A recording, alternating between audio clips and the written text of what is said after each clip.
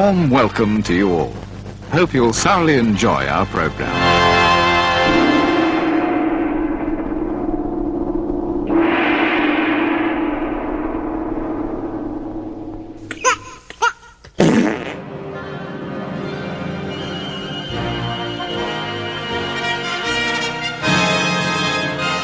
Oh, hello.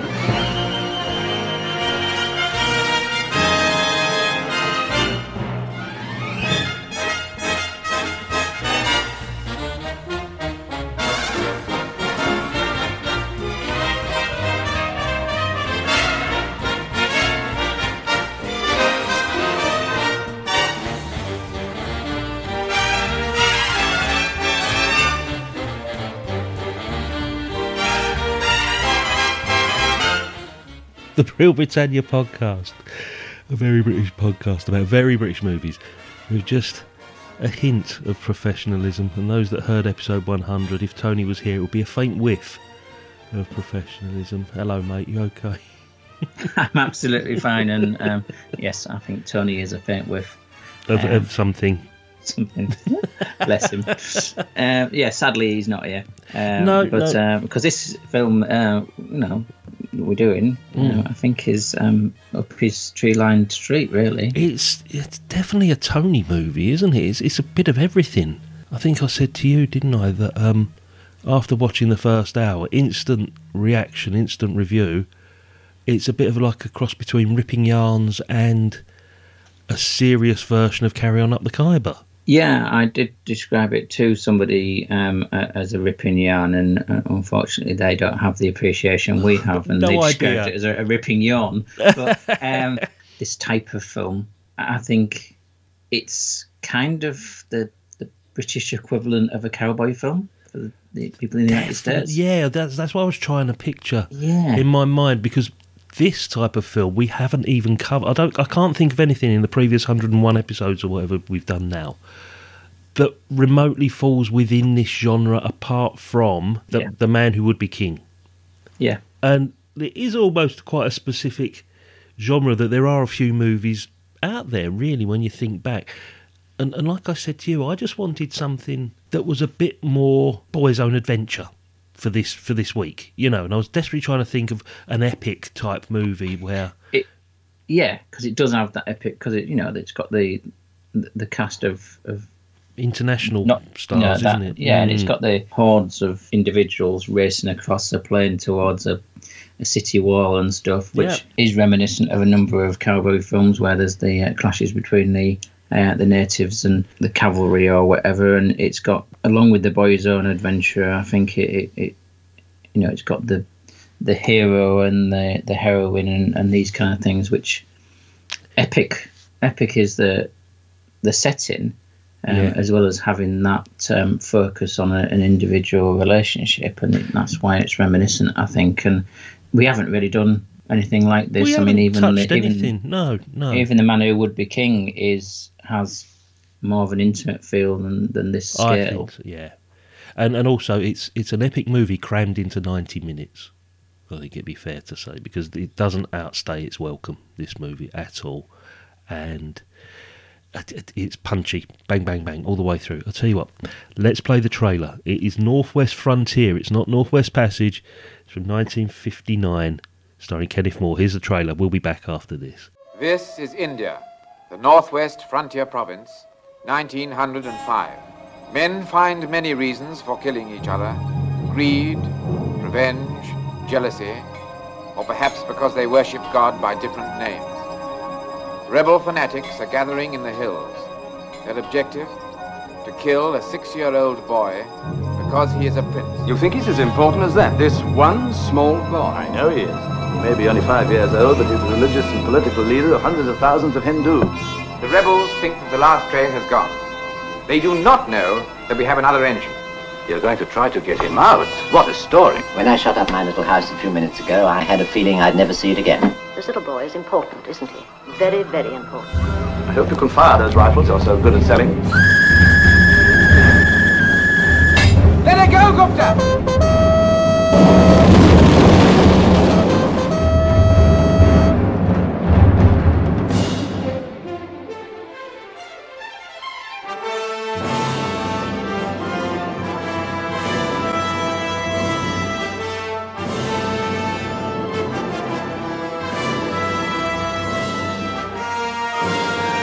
isn't an ordinary tribal uprising, you know. It's something far bigger. Half the world mocks us, and half the world is only civilized because we have made it so. Our little train, trundling across this desert, is like our little world, trundling through space. Well, if there is anyone out there, this is the moment they've been waiting for.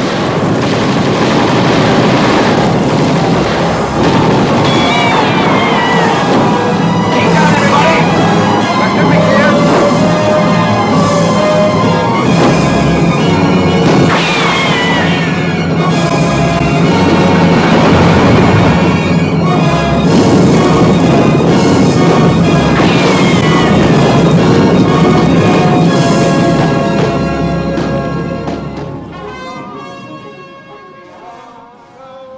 Okay, that's Northwest Frontier, 1959, directed by J. Lee Thompson, starring Kenneth Moore, Lauren Bacall, Herbert Lom, Wilfred Hyde-White, I.S. Johar, Ursula Jeans, Eugene Deckers, Ian Hunter, Jack Williams in there as well. Some of these people will be bothering the doors of the Village Hall of Fame later on with Stephen, I have no doubt.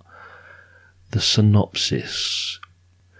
Set in the Northwest Frontier province of British India around the turn of the century against the background of tension between the Muslims and Hindus, a rebel Muslim faction is seeking to kill the 6-year-old son of the ruling Hindu Maharaja. Maharaja.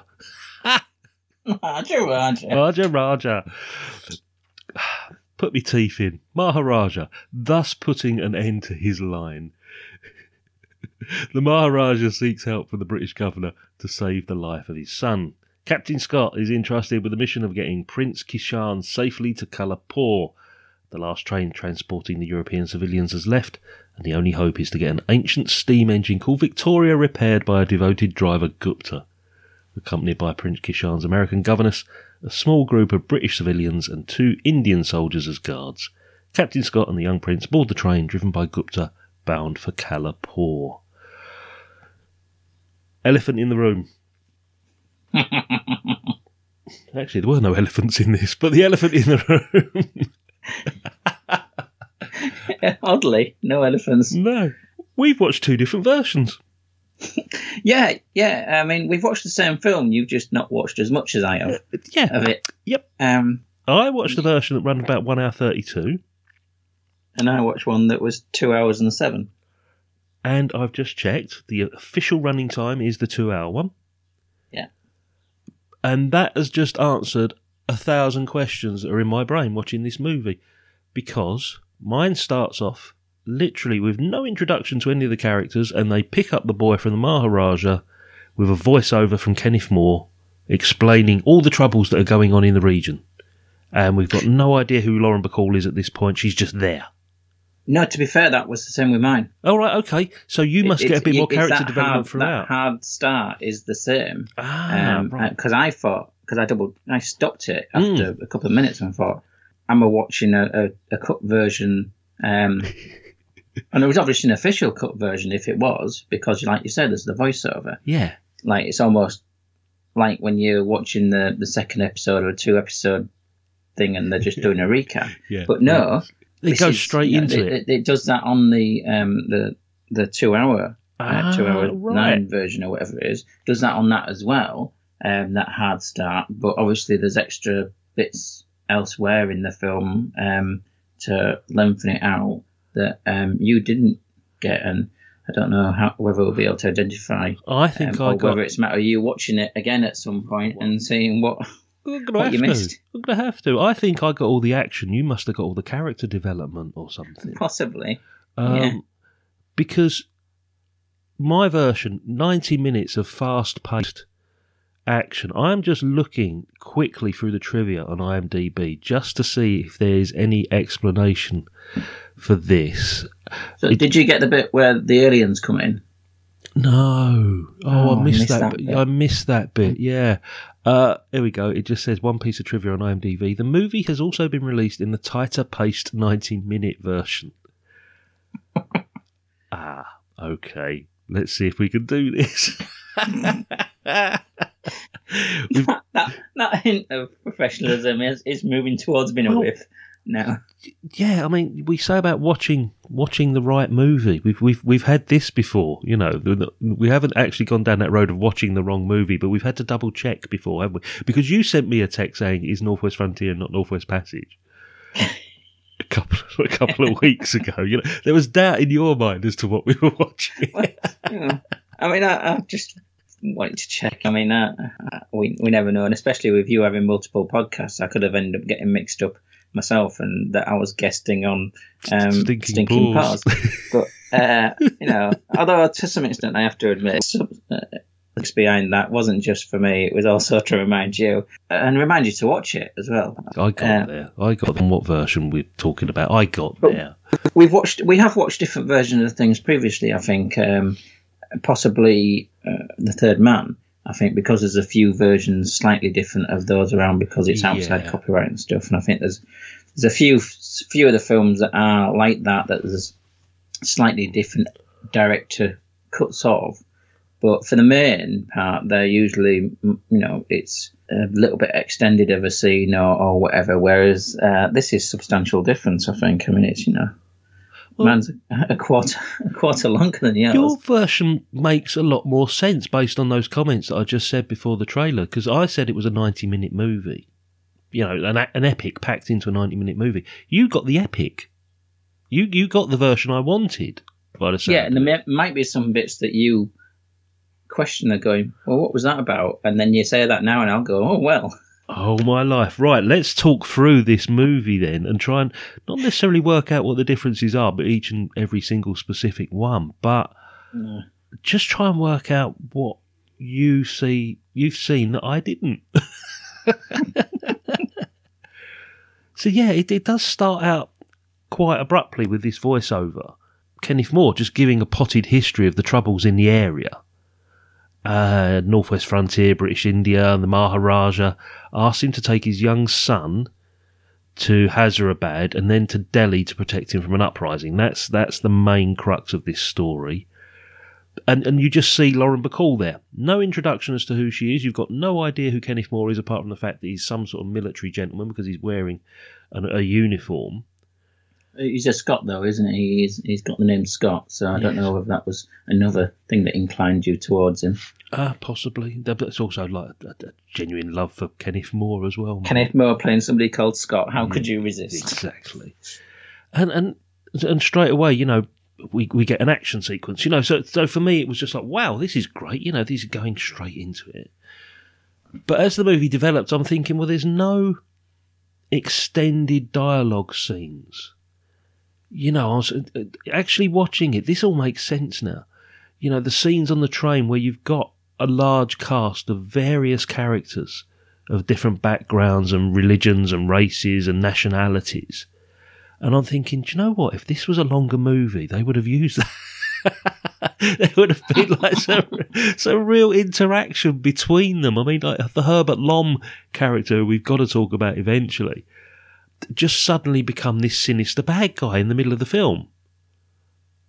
With no reason behind it. There is indications in there. I mean, they're trying to point towards the sinister bit with regards to seemingly his been a suspect character because of his religion, and therefore that they don't know initially, but there's little signs like him not taking the baggage down, not wanting to take the baggage down because it's pigskin and things like this. Yeah, I mean, I don't know whether there was a full development of what was happening in the embassy with, you know, the interaction and the Herbert Lom coming into it in the embassy, and also the other reporters trying to sort of push for answers on things, and whether that bit was chopped down. I'm trying to see, in my mind now, I'm trying to think through which scenes could be chopped or shortened to provide the version that you've seen.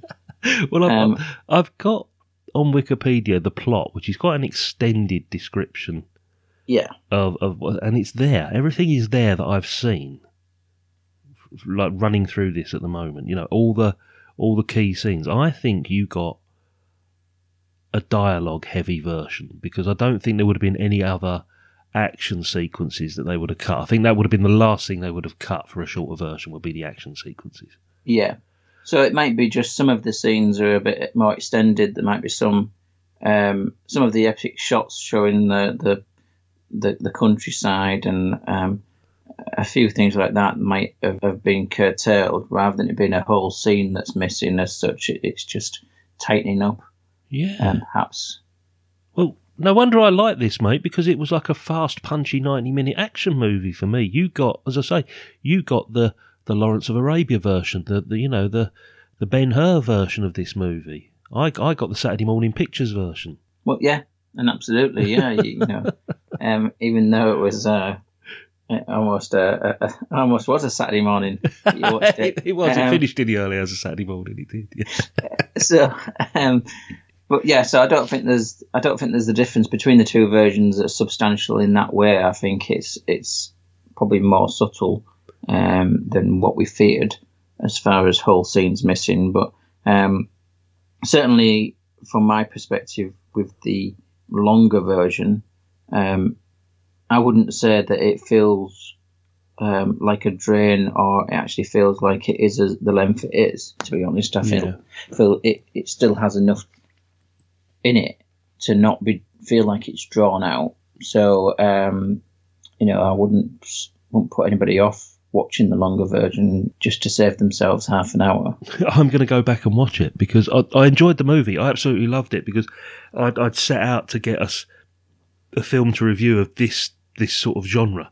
This was what I wanted, and I've been shortchanged. I'm really... Well, I'm tempted. I'm tempted some opportunity in the next couple of weeks to go back and watch the 90 minutes version and see what But what about the movie? Coming in general, it was great, wasn't it? It was a proper. Was it everything you was expecting, like a rip-roaring action adventure, bright, colourful, widescreen type movie? Yeah, I mean, it was definitely widescreen, wasn't it? I mean, it's almost not quite letterbox like you have with Lawrence of Arabia, but it was used the colour that it had, which was obviously a newish thing for a film like this. Yeah, but it definitely benefited from it because it gave you a richness to the scenes that they're actually in and the scenery. This is part of the thing that's missing, then, mate, as well, because one of the missed opportunities that I noticed, I thought, do you know what? You've got this wonderful landscape here, as part of the star of the show. We've mentioned this before in things like John Ford Westerns, the background was always considered the star of the show. And in my version, there's very, very few opportunities for it to be used. There's a wonderful bit of a sunset and the train going by in the shadow. And I'm thinking, why isn't there more of this? And I think you probably got more of that. Possibly a little bit more, yeah. There's definitely that element to it with how it is epic. But like we've said, that this genre of films is, since I heard it said, I've actually decided I actually buy into it fully. That this is to some extent the cowboy film of the British film, and it's very easy for some of these to be just dismissed as being the colonial British type scenario where it is behaving wrongly and carrying on some kind of incorrect view of Indians or Africans, the British Empire. It can be seen as being quite jingoistic. But in actual fact, there's subtleties that are done within this film, and it's probably a credit to the fact that you've got J. Lee Thompson and a few others that are connected to this that do have more sensibilities. In some respects, it's actually highlighting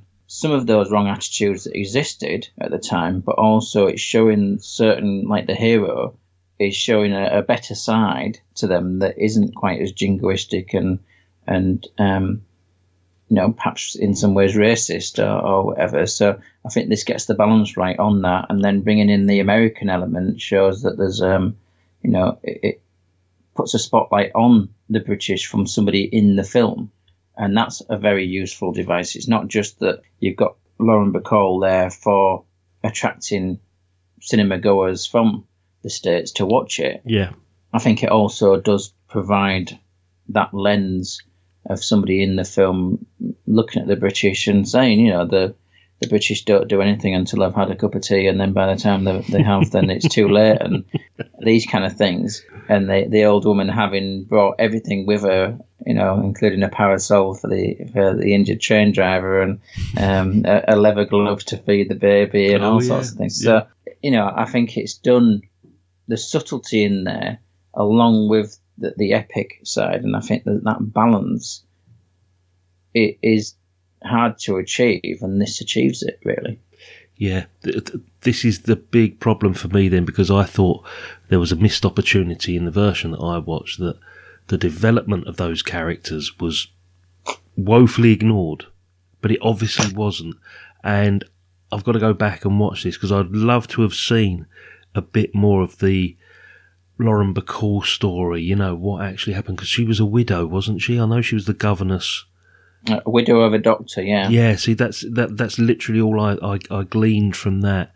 And Wilfred Hyde-White's character just seemed to be there just for a couple of scenes, very briefly, for almost comic effect, you know, where he plays Wilfred Hyde-White, which is what he usually does.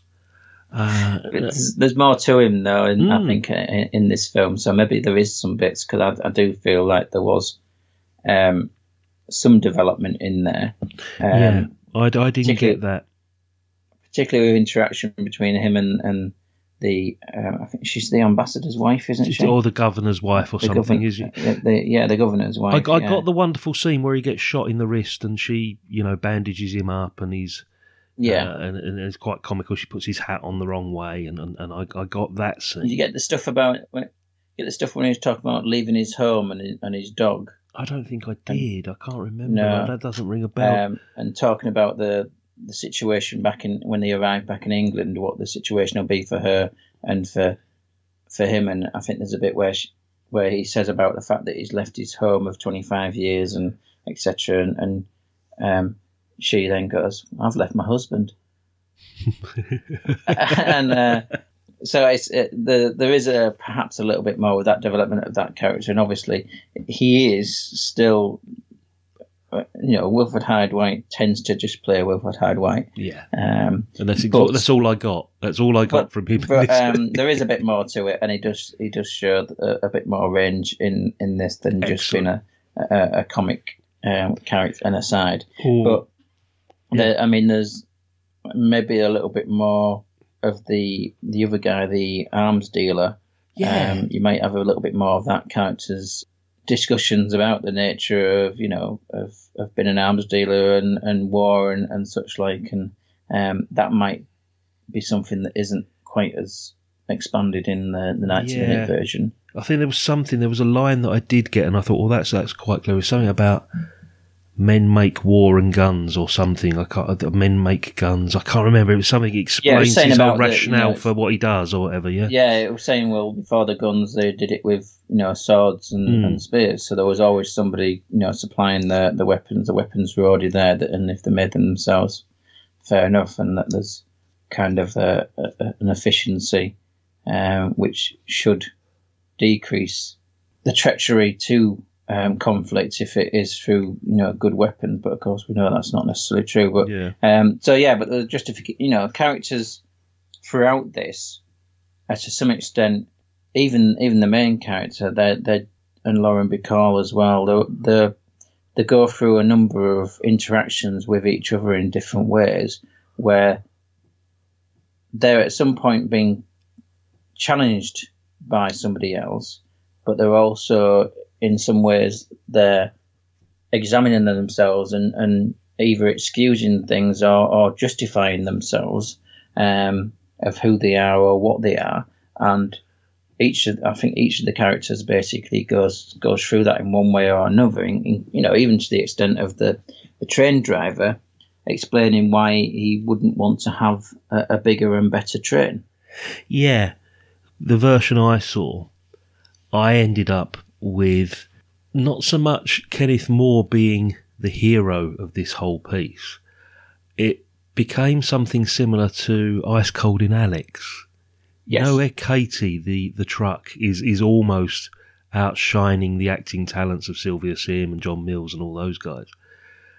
Victoria, the train in this, and it's highlighted by the final shot because the final shot just zooms in on the train at the end, is the star of the movie that I saw in this. And Gupta is the supporting, supporting actor. He's the to be honest, Victoria and him, it's almost a romance. Honestly, it was he's wonderful a romantic lead versus her. I mean, the train isn't actually called Victoria; it's called the Empress of India. But obviously, they call it Victoria because that's who she was. Who was? Yeah. There has been, I think, comparisons previously with this film too. Ice Cold Alex. Oh, that's genuine. Then, great. It's transparent in a number of ways how that could be, and I agree entirely that that there is, in a way, sort of some tropes that are carried over between the two. There's one definite one. Doesn't make it a bad film, either of them. There's one obvious one. In Ice Cold in Alex, there's that wonderful scene where you're on the edge of your seat for about 10 minutes and they have to get up the sand dune and they're pushing Katie. And it takes forever and ever and ever. And then someone loses their footing. I don't know if it's Harry Andrews or somebody. And it slips back down. The truck slips back down the sand dune, and they've lost 7 hours of their pushing time, There's this wonderful scene, this set piece in Northwest Frontier, where with the bridge, it's quite towards the end, sort of 3/4 towards the end. And this magnificent structure, it's a marvellous bridge that stretches across two sort of almost mountains. And rebels have attempted to blow up a section of it, and they haven't been quite successful because the bottom of the bridge is missing, but the tracks are still there. Yeah. Actually, a bridge in Spain, as it happens. Is in Spain? Yes, because it was filmed in Alhambra, wasn't it? A lot of this, it wasn't. Yeah. And there's this great scene. I mean, obviously, technology at the time does limit a little bit. Some of it is a bit green screened, and it's like, oh, that's a bit. But we're used to that. It's a British movie of the 50s, but we're expecting that. But it's the whole tension of it that reminded me of Ice Cold in Alex, where they've actually got to get Victoria, the train, over this span that's probably only about 12 feet or so. It's not a massive thing, but it's very precarious because this heavy train has got to be supported by these freestanding rails, and it's it's edge of the seat stuff. And it is that they've got to get the people across first, but making sure that there's somebody on the other side to catch them. Yeah. Very much so. There's the trick of guesswork of trying to get the terminal speed right at which you can get across there before it collapses under you, but not at a speed it's going to actually cause it to collapse. Yeah. And that is a tension over a similar, like you say, a similar aspect, and same as when they're at a point where there's some rail missing. And they've got to dismantle the rail behind them and build a rail in front of them. And it's pointed out by one of the characters, we're in a unique position now where we can't go forward and we can't go backwards. So if we get attacked, we're stuck. And what happens? They get attacked. And that was a great scene because, this was what I was expecting. This was the movie. I'm thinking, this is great. This is why I signed up for this. And, Kenneth More, action hero Kenneth More, not just romantic lead or comedic actor like we saw in something like Admirable Crichton or, cheeky Kenneth More in Genevieve or something like that. Yeah. This is Kenneth More, action hero. And it was just great to see. It was absolutely fantastic because he's the one obviously responsible for this mishmash of, characters on board this train. And, he's only got backup of like 3 or 4 of his men to help him. And he's the one that's there in the line of fire, with the huge spanner trying to fix this rail and being fired at from all angles. And then all the flames come up from... It's brilliant, absolutely brilliant scene. Yeah, and you've got the hordes of natives who are... these restless natives that are coming over almost the sand dunes, but the sort of the hillocks, in waves, one after the other, and despite that, he's still there, sort of hiding behind a little bit of soil himself and leaning over with the spanner, trying to tighten the last bolts while everybody else is in safety. And it is very much, like you say, the action hero where he's fighting on top of the train. And it almost gets to a bit of James Bond element in that respect when he comes back in the train and they say, "Oh, you know, where's Mr. Layden?" And they say, "Oh, he got off." That's such a James Bondian. But it is almost quip, isn't it? Yeah, he had to go, you know, or something, you know, whatever. He dropped off or whatever he might be. Yeah, because it was very James Bond, a fight on top of a train. Yeah, and it's a real train. It's not special effects. This is a genuine train in a genuine landscape, and at some points they're not stuntmen on top of that as well. And I'm thinking, this is great. You know, this is what I signed up for, as an action movie with a lot of genuine edge of the seat moments. You know, and the only thing I missed out was the drawn out character development. I just loved it. I absolutely adored it. I mean, first time watch for both of us, wasn't it, mate? You hadn't seen this before, I take it. I've seen... when I was watching it, there was bits where I was thinking, I've seen this bit before. There was little bits. There was one of the bits where there is the Herbert Lom character and there's the flywheel in the shed. Yes, with spinning. the water. Yeah. I'm sure I've seen that scene before, but I definitely haven't seen it in either its 90-minute or the 2-hour version. So I probably stumbled upon it 20 years ago and seen a bit, sort of 10 minutes of it or 5 minutes of it or whatsoever. So it is virtually for all intents and purposes a first time watch for me. Even though I was aware it existed, I hadn't watched it previously, which is remiss. I'd forgotten all about it. I only selected this because I was trying to find something of that ilk, you know, and I was coming up with all these sort of like international movies that had Charlton Heston as Khartoum, I think may have been a possibility, but yeah. And then I stumbled across this and I thought, you know what? I don't think I've actually seen this, and it is one of those ones that would have been on a Sunday afternoon. And I just can't remember ever seeing it or sitting through it. And I'm glad I did. I'm absolutely glad. Yeah, and you got the cast you got in it as well. There were some of them, these epic films that have people we might recognise over here, but they're not, names. But even beyond Lauren Bacall, I mean, a lot of people who know cinema elsewhere, particularly in the States, they'll recognise Wilfred Hyde-White. Yes, of course. They'll recognise Kenneth More and Herbert Lom. So, those people are not sort of some of the filler that you might get, the people that we get excited about, but the people who aren't, didn't rise to anything bigger. I mean, it didn't have Attenborough or anything like that, but it's the same level. He could have fitted in there quite nicely, mate. That's a perfect vehicle for him. Do you know what? It's just come to me what this is. It's the perfect setup of a disaster movie. You know where you get those ones in the 70s, like the Towering Inferno or the Poseidon Adventure or something like that, and you get a huge group of mismatched characters having to escape, and there's usually some woman who can't look after herself. Yeah, and there's each one's got their own child, and then there's some guy who's some misfit or it's always a bad double guy. Cross them. Yeah, it's classic in that, isn't respect, it? Absolutely, yeah. It's a disaster movie set up carried across to an epic historical movie. I'm convinced that's what it is, and that's answered my question. That's what was missing then for me, because in my head, I think subconsciously, I'm watching a version of a disaster movie that's only got the disaster elements to it. Yeah.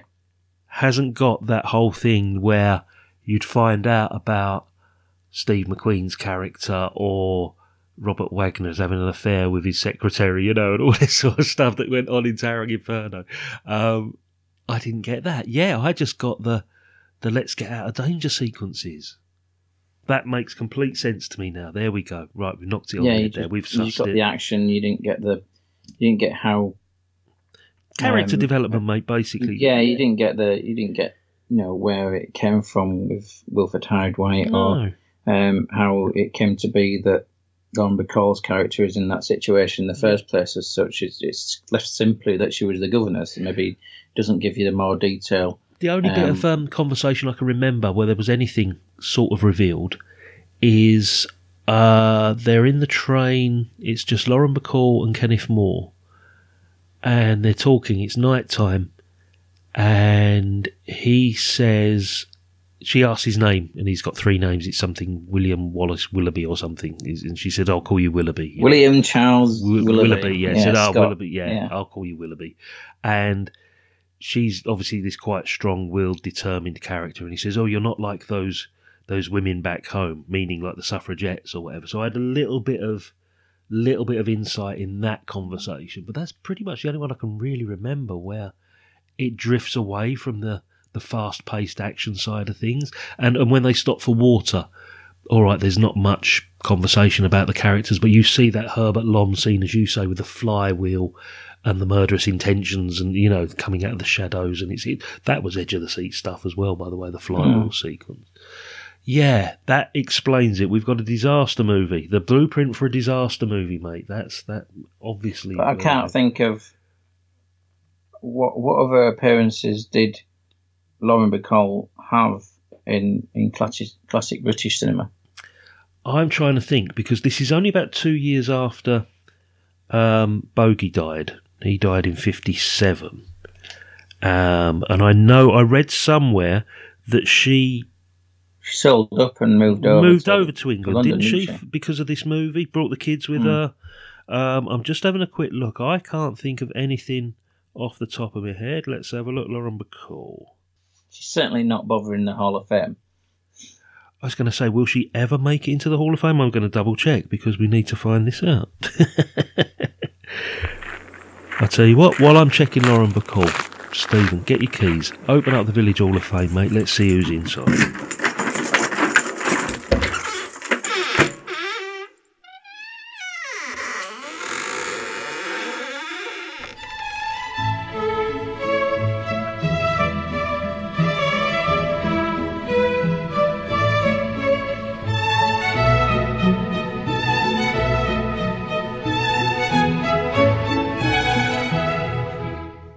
Okay, Village Hall of Fame. Stephen, as always, has been working his magic, checking through cast lists and names. I've got a funny feeling you haven't been too taxed this week, mate. Well, there's 5 people making their second appearances, including J. Lee Thompson, who previously did The Night, obviously. There's the previous mention that you made of Jack Gwilym. Previously in Man for All Seasons, the wife of the governor, or Lady Wyndham, whoever's wife she was in this, Ursula Jeans. She was previously in Dam Busters. She's Redgrave's wife, I think. I think she was William. What's his name? Wallace. Wallace is Barnes Wallace. Mrs. I'll get there in the end. Is Barnes Wallace's wife? I'm sure she is. Not William Wallace's wife. Not William Wallace's wife. No, she was French. No, she wasn't. No, anyway, moving on. Yeah, go on. do you want to hand out that hole? And there's somebody called Howard Marion Crawford. Yeah. Who his face is actually fairly familiar, but that could be just because he looks a little bit like Peter Vaughan in some respects. Oh, does he? Right, okay. In some photos. Yeah. But he was in Gideon's Day. Okay, yeah. And then the other second appearance is from somebody called Herbert Lom. Yes, so it's only 2. in Hell Drivers, so he's only on 2, but he will get to the 3rd at some point, Will Herbert Lom. But there are 2 people making their 3rd appearances, actually, in this. Okay. So they are Eugene Deckers, who was the arms salesman. We've seen him recently, I'm sure. Yeah, he was in Man of the Moment. There we go. I knew we'd seen him. Yeah, okay, yep. And previous to that, he was in Lavender Hill Mob as well. And the other 3rd appearance is Wilfred Hyde-White. Brilliant, he's in. Excellent. What were the other 2, mate? Third Man and Carry On Nurse, which is a bit of a range. That is a complete different set of trio of movies, isn't it? Excellent. So, yeah, and then we do have 3 people making their 4th appearances. Mm-hmm. Alan Cuthbertson. Okay. Who was in Performance Room at the Top and Man Who Never Was. And then we've got Moultrie Kelsall, who we recognise as the name rings a bell now. Yeah. Perennial old man in things, who was previously in Man Who Never Was, A Violent Playground, and Lavender Hill Mob. Okay. And then the last person who is making their fourth appearance is Mr. Kenneth Moore. Hey! Who is Doctor in the House, Admiral Crichton, and he is the only person out of all of this cast who was previously in A Night to Remember, strangely enough. That's bizarre. So, and there are no more, appearances of people repeated wise. So it's just 4.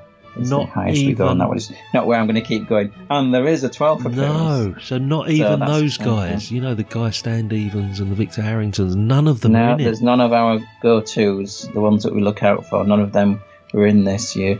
We've not got the Duchess there in the background playing any part or anything. No, so unfortunately. That just proves your theory that the selections I make are quite thin on the ground for inductees and repeat offenders into the Hall of Fame, and your ones, they're knocking at the door, they're beating the door down, because your one seems to have like thousands and thousands of people in them that are always in the Village Hall of Fame.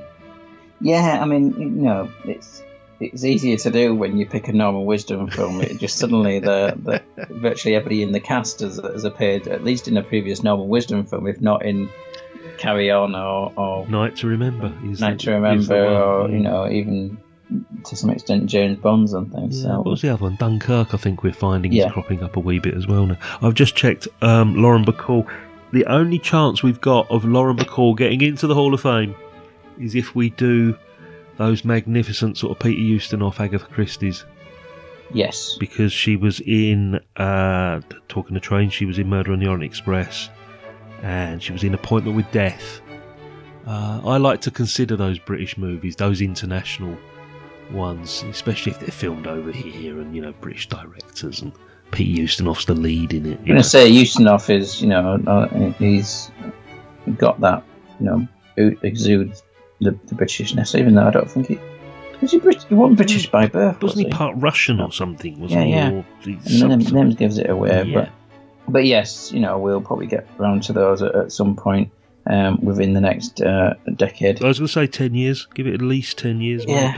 But yeah, so I don't think we're going to really see much of Lauren Bacall in the future, mate. So, but then again, we didn't think that Herbert Lom would, because we only remember Herbert Lom from those international movies or the Pink Panther type films. But we forget he started off, a 20-year career in British B movies and some minor films in this country. There's a couple of the at least one, if not two, of the early Hammer pre-Hammer horror, the film noir that they did, which is in one of those. I'm trying to remember what it's called. There's one about a girl coming from France, and she basically they're trying to draw her into prostitution. Yeah. I'm trying to remember which one it is, but so that as an early sort of Hammer in the early 50s or whatever, he was in a lot of films like that. I mean, I think early Hitchcock as well, I think, wasn't even one of those, and he's in stuff a lot more earlier, and then he sort of then makes his break for Hollywood in a way. His career starts in 1937 in his home country, and then literally from 1942 onwards, British movie after British movie. The Lady Killers, of course. How can you not, Passport to Shame, that was the one. Is that the one? Right, yeah. I mean, Hell Drivers, as you say, was in that. I saw him recently in No Trees. The Lady Killers. Yeah, that's what I'm saying. The Lady Killers. You can't forget that. Spartacus, of course, and El Cid, epics as per usual. But then, Mr. Denning Drives North. That's a great film, John Mills. But then it becomes things like the Pink Panthers in the 60s and the 70s, and interesting. There's some good stuff there. We're going to see more of him, that's for sure. Yeah, he'll be there in the Hall of Fame. It's just a matter of time. Excellent. So, having watched a longer version than I did, did you have a great time with it, mate? Because is it all you was expecting it to be? Yeah, as I said, I was a little bit worried that it was going to have the jingoism, and I should have had more trust in the people involved. Yeah. Kenneth More and J. Lee Thompson, I think I should have had more trust that they wouldn't be doing something that was so formulaic and cardboard cut out almost with the jingoism and naked patriotism and in that way. It portrays a bit of that, but it's doing so in a subtly, and it is subtle, a subtly critical way, that the attitude towards the people of India and the colonies in general, plays a part in creating this restless natives. And although there are still asides about that they need the British to civilise them, that is portraying the view of the time rather than actually pushing that as a view that should be held now, or even at the, when I say at the time, I mean back in the 1800s rather than the 1950s. And I think that it's looking back and subtly being able to put it in context without trying to support that view. But overall, the main thrust of it is that it is this combination of a disaster movie and a cowboy movie.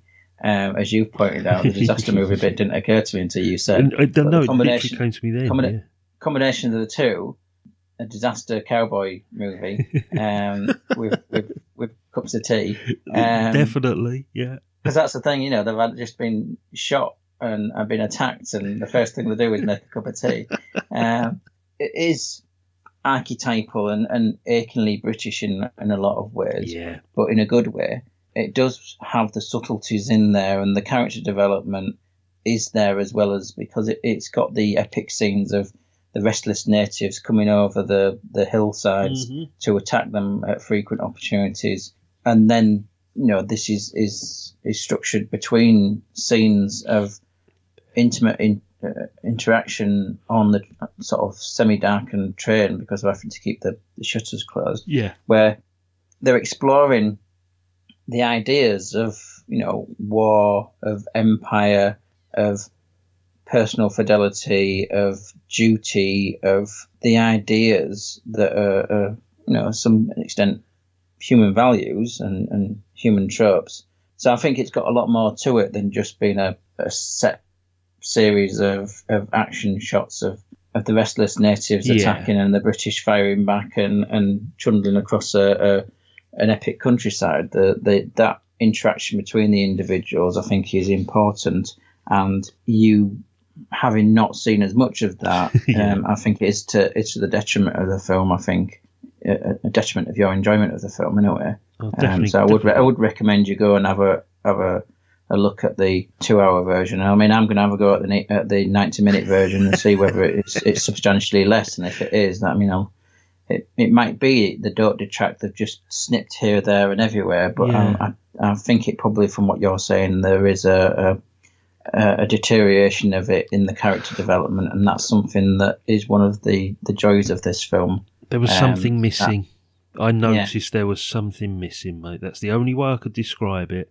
And I thought, I wonder if there's an extended version out there. And then when I finished watching the version I watched, I spotted this 2-hour version. I thought, I was right somewhere along the line there, Going back to what you said about the whole attitude of the British out in the colonies and how it's highlighted really well and stuff. There's a wonderful bit that actually sums it all up, I think, mate. The relationship between Kenneth More and Gupta and the soldiers is absolutely fantastic, because he's got the utmost respect for, the Indian people and the people that he's working with and working for. That's highly evident. There's none of this, conflict that they could have, dwelt on. But right towards the end, when everything's all over and the young prince is, being handed over to his new guardians, and he says, I wish I could have driven the train, and he's, Kenneth More's like, not to worry, sort of thing.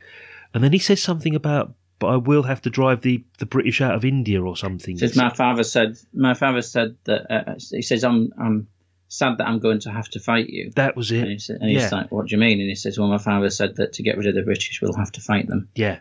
So it leaves it on a little bit of a sour note, but at the same time, it just highlights that part of the story we'd forgotten. You know, we've been totally wrapped up in this adventure story, but at the heart of it is this battle for independence, or this inter-religious battle that's going on, because this is the Northwest Frontier is part of Pakistan, isn't it? I believe now it's that sort of area, isn't it? Yeah, and I think that it's historically it's quite important that although there was some violence around it, the push, effectively the British coming out of India and handing the country back to them was done peacefully, and it was done under a situation where the Hindus and the Muslims were united, and they weren't as in this way you see the restless natives killing each other as well as trying to kill the British. It took a unification in that sense to bring that about. So what the young prince is saying there doesn't actually end up transpiring historically to be true, but it is a sour note, like you say, that after saving the young lad, he's basically just setting themselves up for the next conflict. Just saying, well, look, this is the truth of the situation. Thank you very much, but this is how it's going to be. Yeah.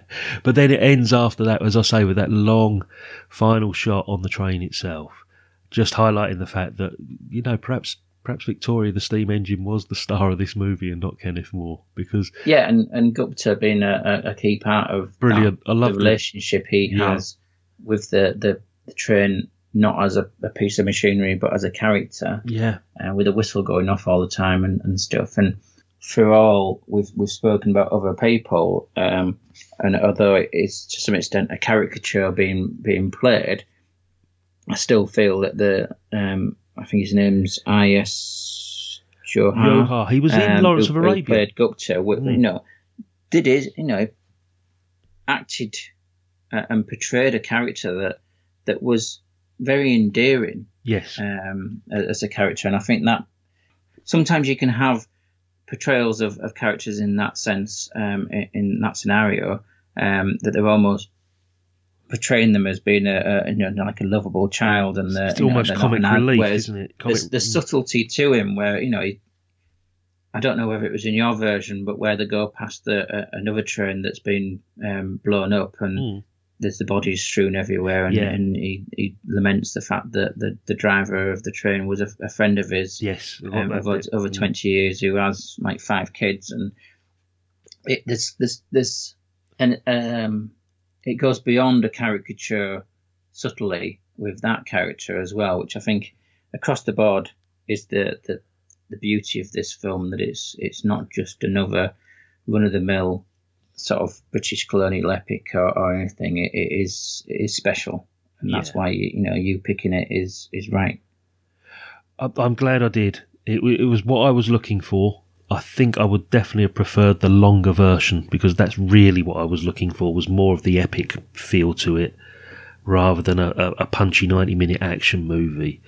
So much so that I'm going to go back, like you're going to probably go back and watch the shorter version. I'm definitely going to go back and watch the longer version, but I'm going to save it now, probably to around about Christmas or something, when you get a bit of time off, and it's one of those, I'm not going to say... This is archetypally a Christmas Boxing Day epic, isn't it? On BBC Two, or a bank holiday, rainy bank holiday film. It is absolutely, as so many of the films that we watch on this, it absolutely sits fully in that category. So why have we missed it then? Why have we missed it all these years then? Because it must have been on. Because we're a pair of idiots, that's why. I'm glad we found it, mate. I mean, it's just it's an underseen gem, I think. That's how we describe it, isn't it? We've done that before. Yeah. It's a undiscovered gem that we're now bringing to light, and obviously now it will be widely acclaimed across all media sources. Now that we've done our bit, we've shone the light on it, mate. Yeah, we're that influential. Are we? Okay. But we're that influential amongst both of our listeners. It is something that I think deserves the attention to make sure that it's not dismissed as being a gung-ho, stiff upper lip British against the restless natives, and that's a dismissal that gets done. I think it does have more character development and subtlety to it that is worth people's time. Fantastic. I just want to highlight as well, we didn't really talk too much about it, but wasn't Lauren Bacall bloody great in this as well? I mean, Lauren Bacall is great in everything, but, particularly in this, fantastic, absolutely fantastic. Yeah, she did a fantastic, good-looking woman, but she played the part perfectly, and it is to some extent, there's an archetypal element of that American thrown amongst the British, and particularly in the time of Empire, but she does everything. She does it perfectly throughout the entire thing with what's needed. Then the withering looks, but also the caustic comments, as well as then having the delicacy as well at the points at which where there's tending to the wounded or whatever, and the scene that really shows her, I think, is when she is acting on her own, where she goes into the massacre and retrieves the baby. Yes, absolutely. I got that part. Luckily, that part was still included.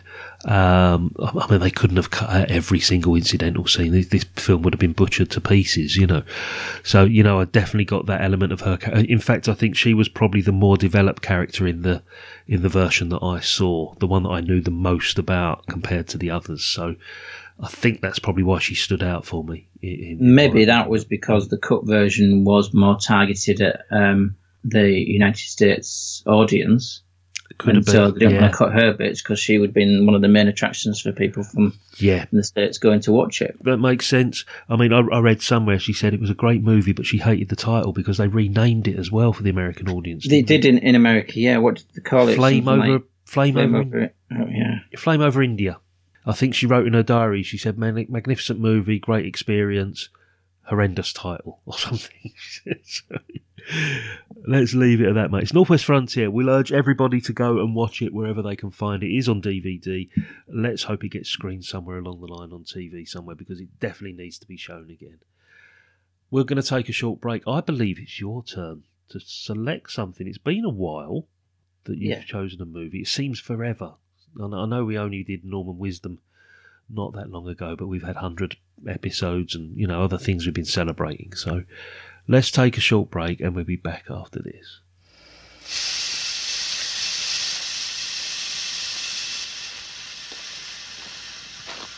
See, Saab, very plenty of this team. Yes, but is he coming from the right places? That's the point, Gupta. What right places, Saab? All right. Victoria is old, I confess that. But she has experience, Saab. And when she has experience, nothing can go wrong.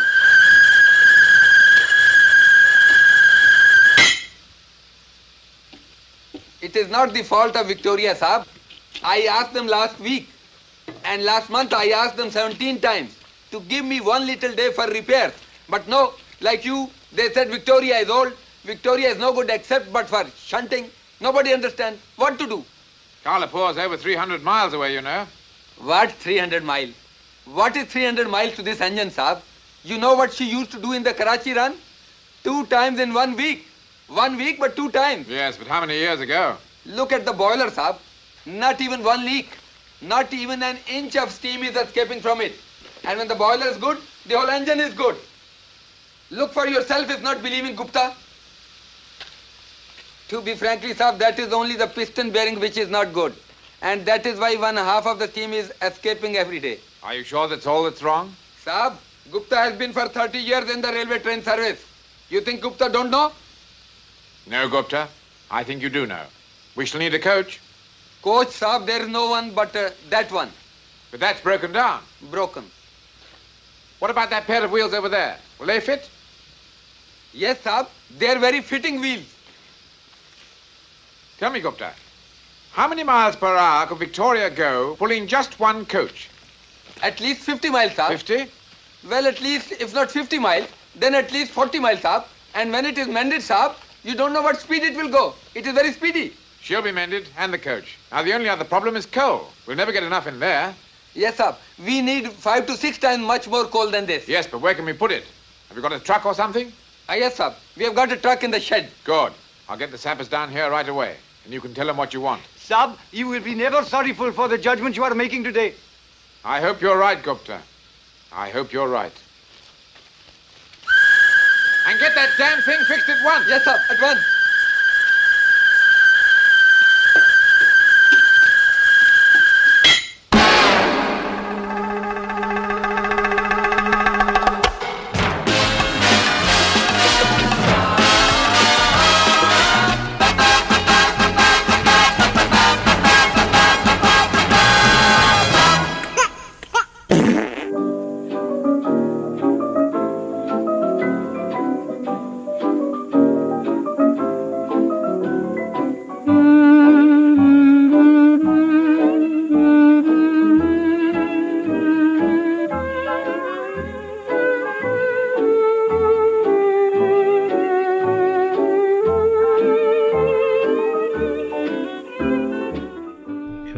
Northwest Frontier 1959. I say this very often on this show. I love this part of get together on a Saturday or a Sunday morning because I never know what direction you're going to take me.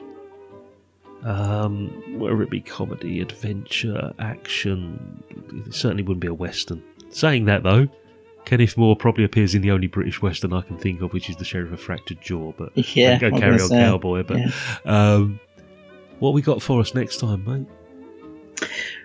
Right, well, we've just watched a film about sort of the governing English authorities in the wild hills of one of their colonies, and them having to contend with and face the revolt by sort of locals and lawlessness in that sense.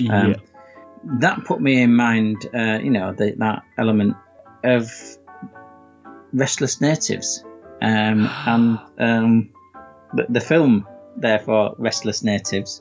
Is this the one set in Scotland? Which is set in Scotland, which is about two Scottish friends who become sort of folk heroes for using joke shop gimmickry to go and hold up tour buses of foreign visitors to the Scottish Highlands. It's got a vibe of Gregory's Girl to it. Yep. It came 5 years after. It's 1985, but it came 5 years after. It does have that element to it, and obviously helped by the it being Scottish and the time it was done. But there is a vibe to it of that. It's also, I think, this time for recording. Not by the time we do record it, but this time we're actually talking now. It's a little bit also poignantly as a tribute to the recently departed Ned Beatty. I just noticed on the cast list he's in it. Yeah. Who, one of his rare appearances in a British film. So that is befitting as well. So I felt a film called Restless Natives after having just watched a film about Restless Natives. It's a different ilk of film as well, because it's a comedy effectively with a little bit of romantic drama in there, but it's effectively just a fun little thing, and it's just under an hour and a half as well. So are you sure? I'll watch the 2-hour version then, shall I? You watch the 2-hour version this time around.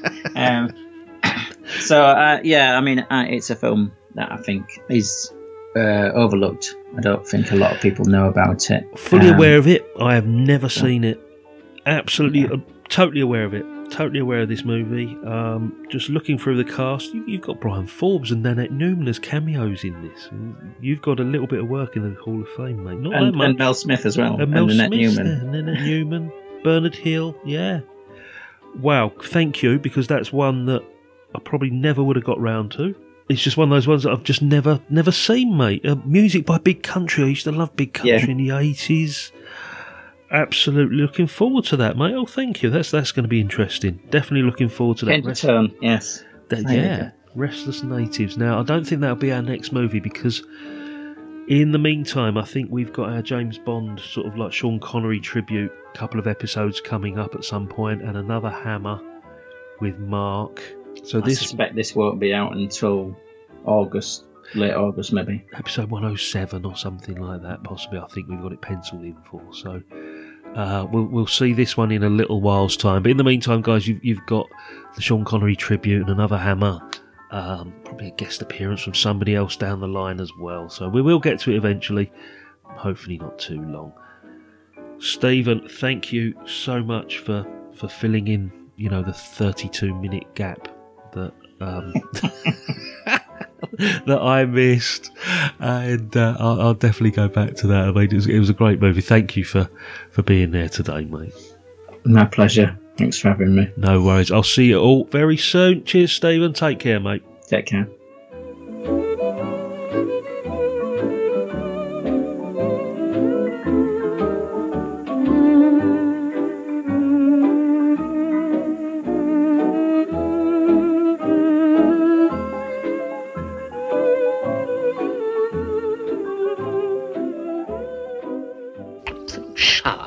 A positive shower.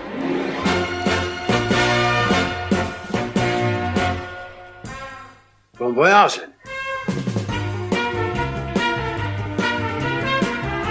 Goodbye.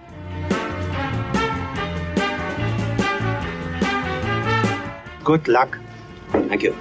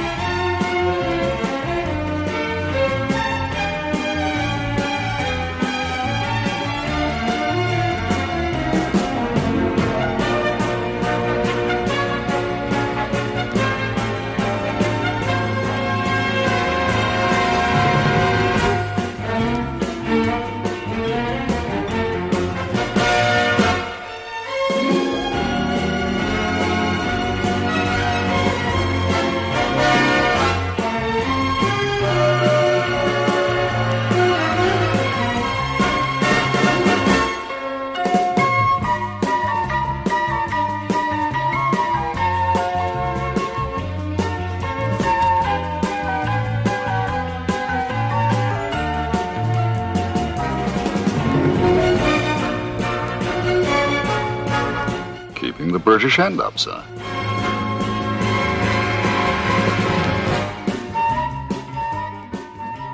I'm sick of brains.